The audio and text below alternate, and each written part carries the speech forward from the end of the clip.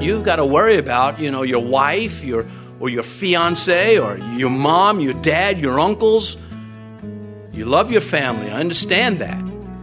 But if you love your family more than Christ, you're not worthy of Christ. And that comes with a high payment. Well, at the first and second coming of Christ, the world's opposition is organized and official, and it is pointless.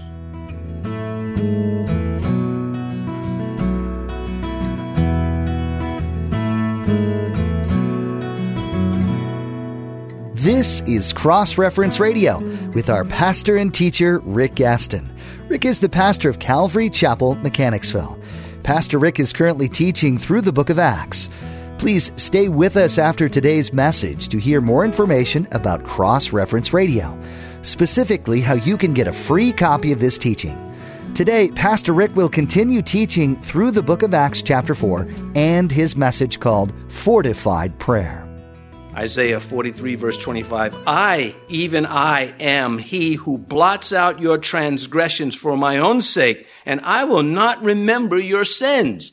So if you've got this guilt on you, you're doing all the remembering. You're the one, my sins, I denied the Lord 3 times, I just can't, yeah, you're behind the gate, you're free, the gate is open, but you won't come out, will you? And God says, you got to take the first step. You have to take the first full step. When I learned to walk high iron, high steel, there's 2 things. I had to take a step, and it had to be a full step, not one of those little baby steps. And it was liberating. I was told, they said, when you walk, just take a full step. Step out there. And you either step out and make it across, or you die. But you'd have nobody to blame. But anyway, God uses saved sinners with their past failures, and that's what we're seeing in Peter this morning. Christ died to save sinners, lawbreakers, breakers of God's law. We got that. But he rose not only to demonstrate his power to save them, but to use them. And this is why the apostles keep preaching the resurrection everywhere they go. And we should too. It's not outdated. Well, we don't have to preach the resurrection so much. Because why don't we? You think the world understands it? The resurrection is an ultimatum. You believe he died and got up when he wasn't revived. Lazarus was revived. He was resurrected. He was not the same when he got up. Now we look at the 23rd verse, keeping in mind this is that Peter who got past his guilt, who is being used by God. And in verse 23, and being let go, they went to their own companions and reported all that the chief priests and elders had said to them. So this time they're released. It won't always be this way. This time they avoided a beatdown. It will not always be this way. Maybe that's the case with you. Maybe you've had a beatdown. Well, it might not be that way next time. Maybe you avoided one. Well, maybe you won't avoid it next time. God is no less God. He is no less gracious. He's no less good. His word is no less trustworthy. Regardless of what you experience, God is God. And he's not applying for the job. It's already established. I'm going to cut to the last verse that I want to read this morning because it's appropriate now. The psalmist, Psalm 119, celebrating God's word, saying how magnificent God's word is, even though God's word is not a magic wand to take away all our problems. And the psalmist says, trouble and anguish have overtaken me, yet your commandments are my delight. I still love your word, God. Trouble and anguish, pain is in my life. But I still love you and I love your word. This is the pattern we have from Scripture. So these 2 apostles, Peter and John, are released from jail this time. They don't go straight home. I think I would have gone home. I would have gone home to get something to eat because jail food could not have been good. And then I would have gone to sleep. Well, showered first because the jail, dungeon-like. But they go instead to church, to the assembly. These men were going to fortify themselves through prayer. They were going to get with other believers. And that's what we're seeing them do. And the Holy Spirit has preserved this record for us to say this is how it can be done. And there they delivered the praise report to the believers. We stood up in front of these guys. Look, the guys that Peter stood up and said, look, whether you're going to obey God or not, we're going to obey God. Peter knew who these guys were. They killed his Lord. He witnessed this. There was not like, well, these guys, they might be good. They might. No, they were evil men. They were masterminds of the crucifixion. And Peter's standing up to them. And they go and they tell, and all of the believers that they're alive in Jerusalem at the time, they knew this.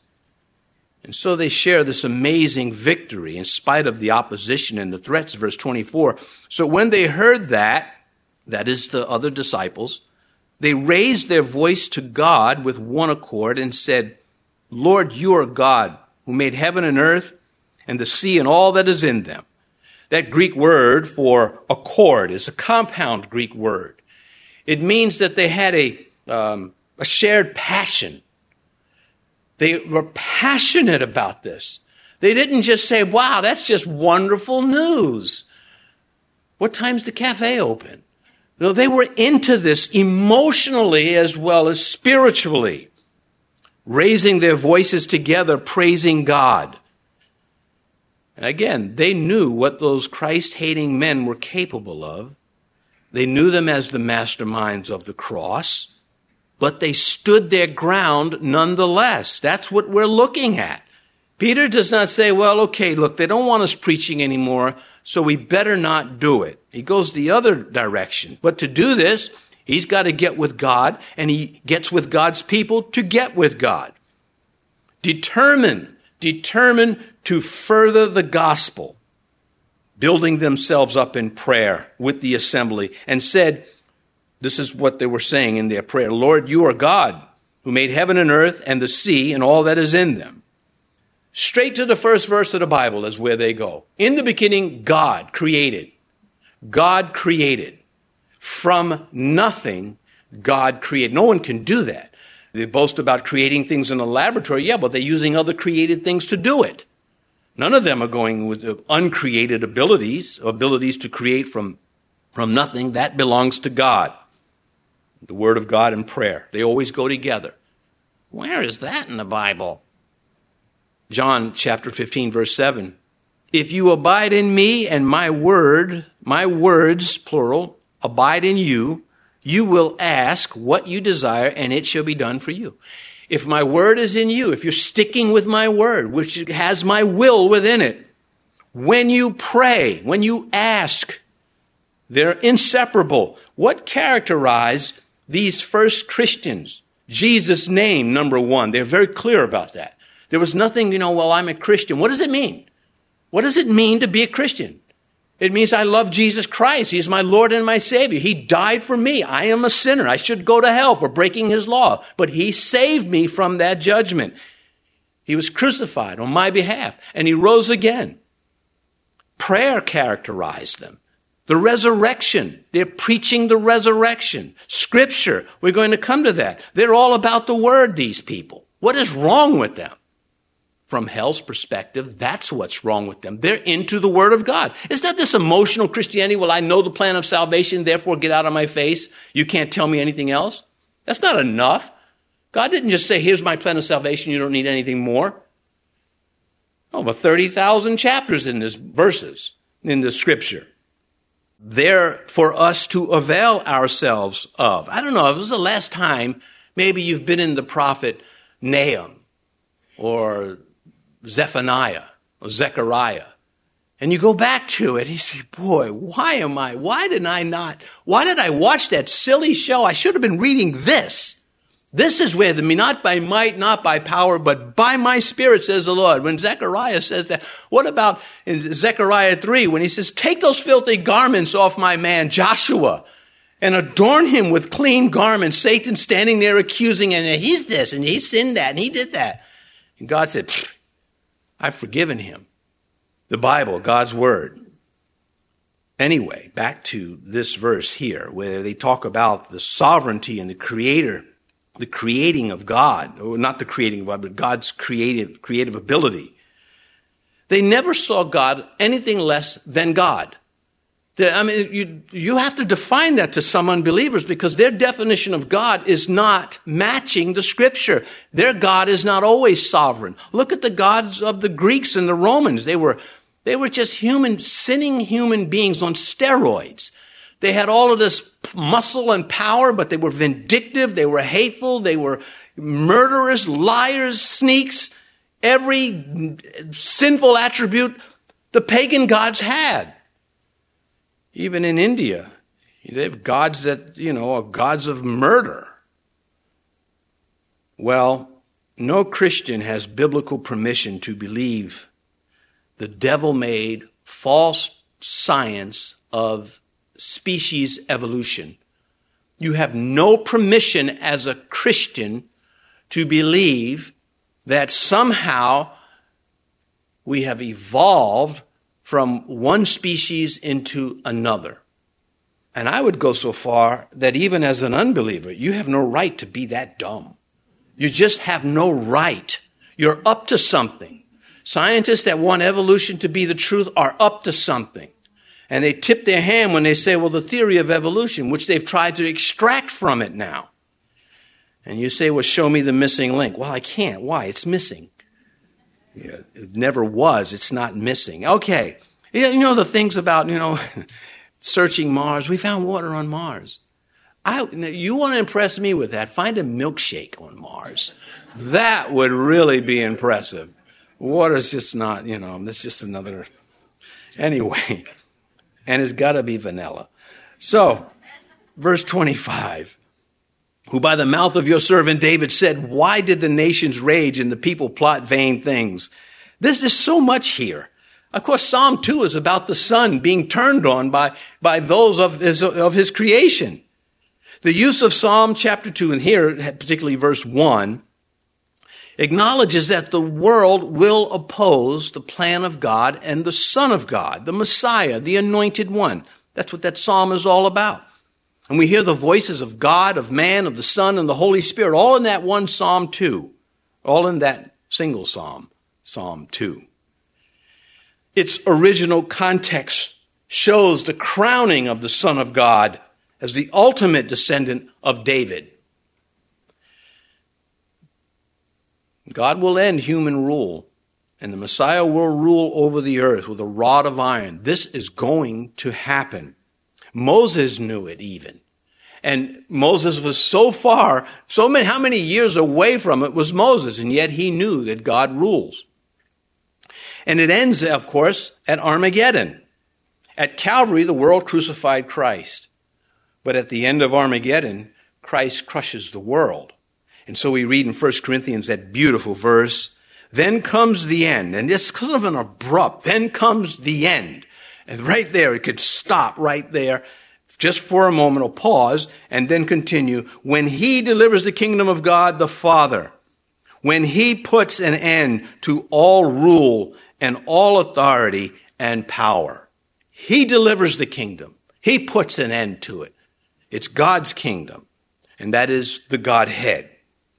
And the church is supposed to be militant now.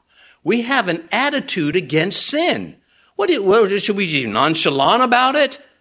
All of the death and horror that it causes? The church is supposed to be militant against sin, aggressive against sin. Go into the world, preach Christ to all the creatures. That doesn't mean the birdies and the mice and things like that. But when Christ comes, the church will be triumphant. And we're going to be there to see that. Imagine, just thinking if I could scalp tickets for it, but that would kind of disqualify me from being there. Anyway, why did the nations rage and the people plot vain things? Well, they're plotting in their rage directed against Christ. But this is something very special about this psalm. Down through the centuries, this passage sat silent in the Psalms. The Jews understood it to be a messianic psalm. But that's as far as they could go with that. Even the prophets, they could go no further than that. It awaited application. No man knew to whom it applied until Jesus of Nazareth shows up in his ministry. And now his followers, they make the connection. Not until the Holy Spirit told the Christians, who are now telling the world, that this is Jesus Christ, and the nations rage against him, and the people plot vain things, vain because they're not going to work, against the Christ. The world hates their maker without a cause. Why do you hate God? Why are you so bitter, Mr. Atheist? And again, I strongly believe all atheists believe in God, but the God of their thinking is the God that they're bitter against. And we're supposed to help them to come out of that by saying, tell me about your God. I mentioned earlier, the world, their definition of God is not biblical usually. And we have to say, listen, our God is not like the God of man-made thoughts. Jesus said this when the Pharisees, he was talking about how the Pharisees were rejecting him. And he says, but this happened that the word might be fulfilled, which is written in the law, they hated me without a cause. Go up to somebody and say, why do you hate Christ? What has he ever done to you? Except maybe make you feel guilty for doing mean things to others, or even to yourself.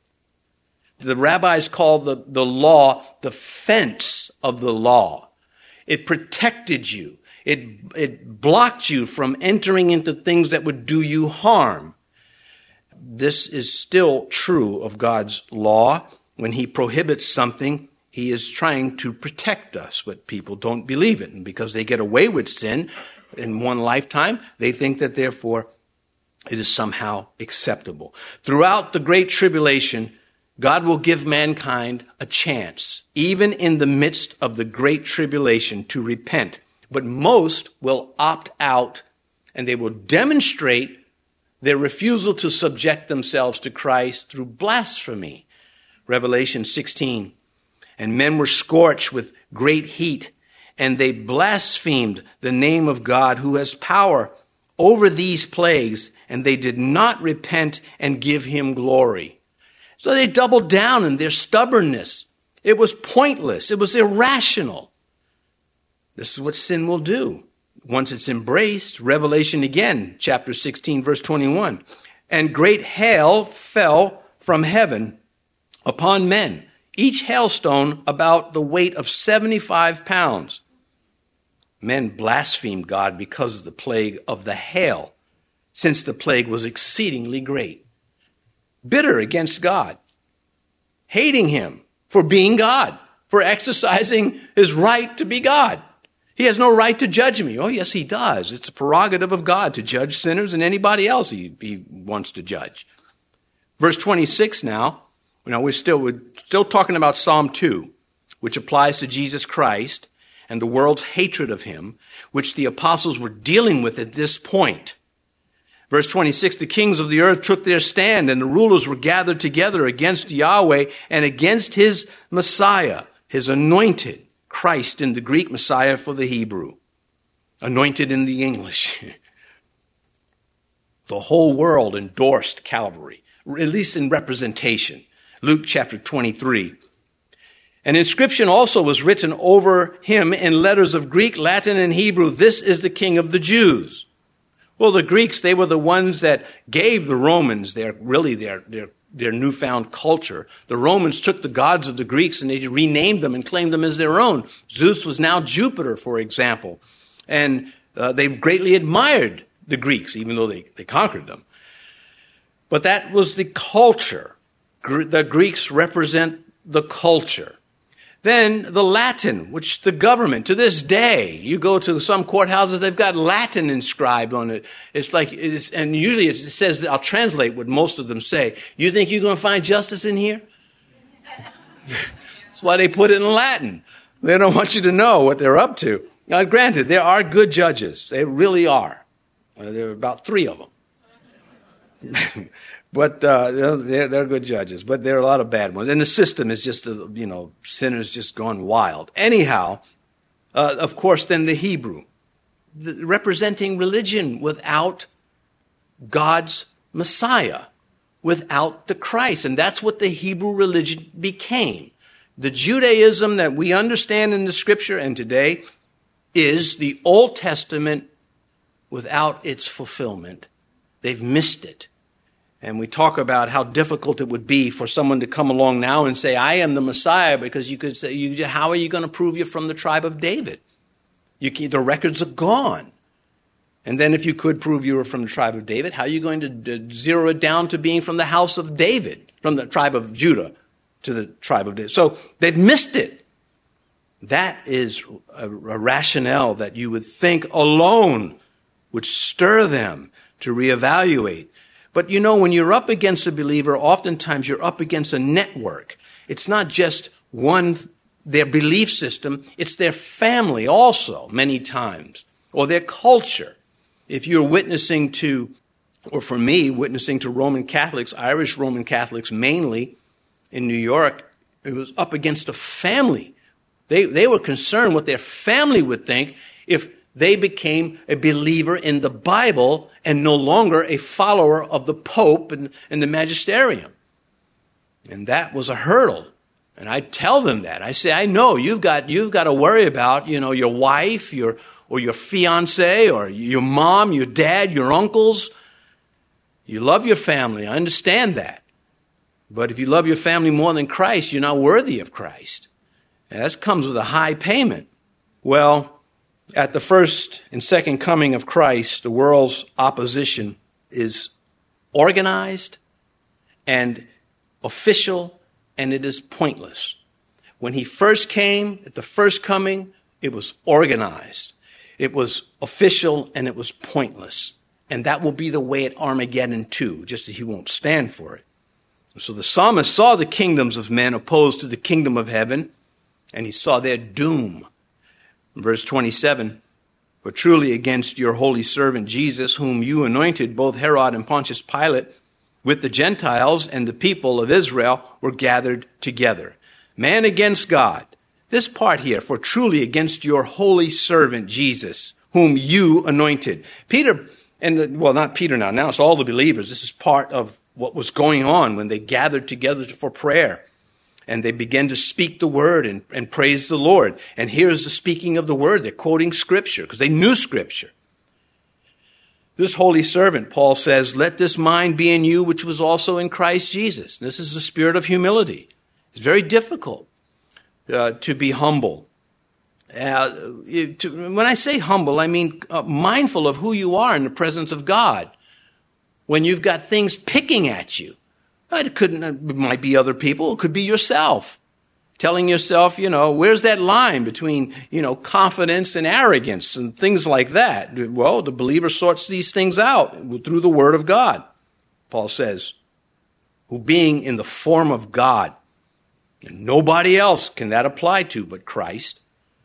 You can't say that about Michael the archangel, who being in the form of God did not consider it robbery to be equal with God, but made himself of no reputation, taking the form of a willing servant and coming in the likeness of men. See, in the Greek, the servant, the bondservant is really slave. It's just like that, slave. But the context, the usage of it is connected to the Jewish bondslave, because what made a bondslave versus just a slave is one was willing and the other was not. One was enslaved and the other was a bondslave. And Christ was willing. And so when the Christians here in verse 27, for truly against your holy servant, this connects him to everything Isaiah was saying about my servant when his holy servant comes. The Messianic Psalms. Of course, if they're going to reach the Gentiles, they're going to have to learn to shave some of the Jewish culture down in their presentation. And really, none of them could do it well except Paul and Barnabas.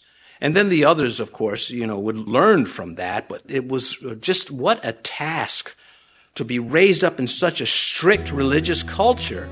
And not a condemnation of that culture, but to then reach those outside of it without losing the essential points and being able to dismiss not only the non-essentials, but the detours, the unimportant things. You've been listening to Cross Reference Radio, the daily radio ministry of Pastor Rick Gaston of Calvary Chapel in Mechanicsville, Virginia. As we mentioned at the beginning of today's broadcast, today's teaching is available free of charge at our website. Simply visit crossreferenceradio.com. That's crossreferenceradio.com. We'd also like to encourage you to subscribe to the Cross Reference Radio podcast. Subscribing ensures that you stay current with all the latest teachings from Pastor Rick. You can subscribe at crossreferenceradio.com or simply search for Cross Reference Radio in your favorite podcast app. Tune in next time as Pastor Rick continues teaching through the book of Acts, right here on Cross Reference Radio.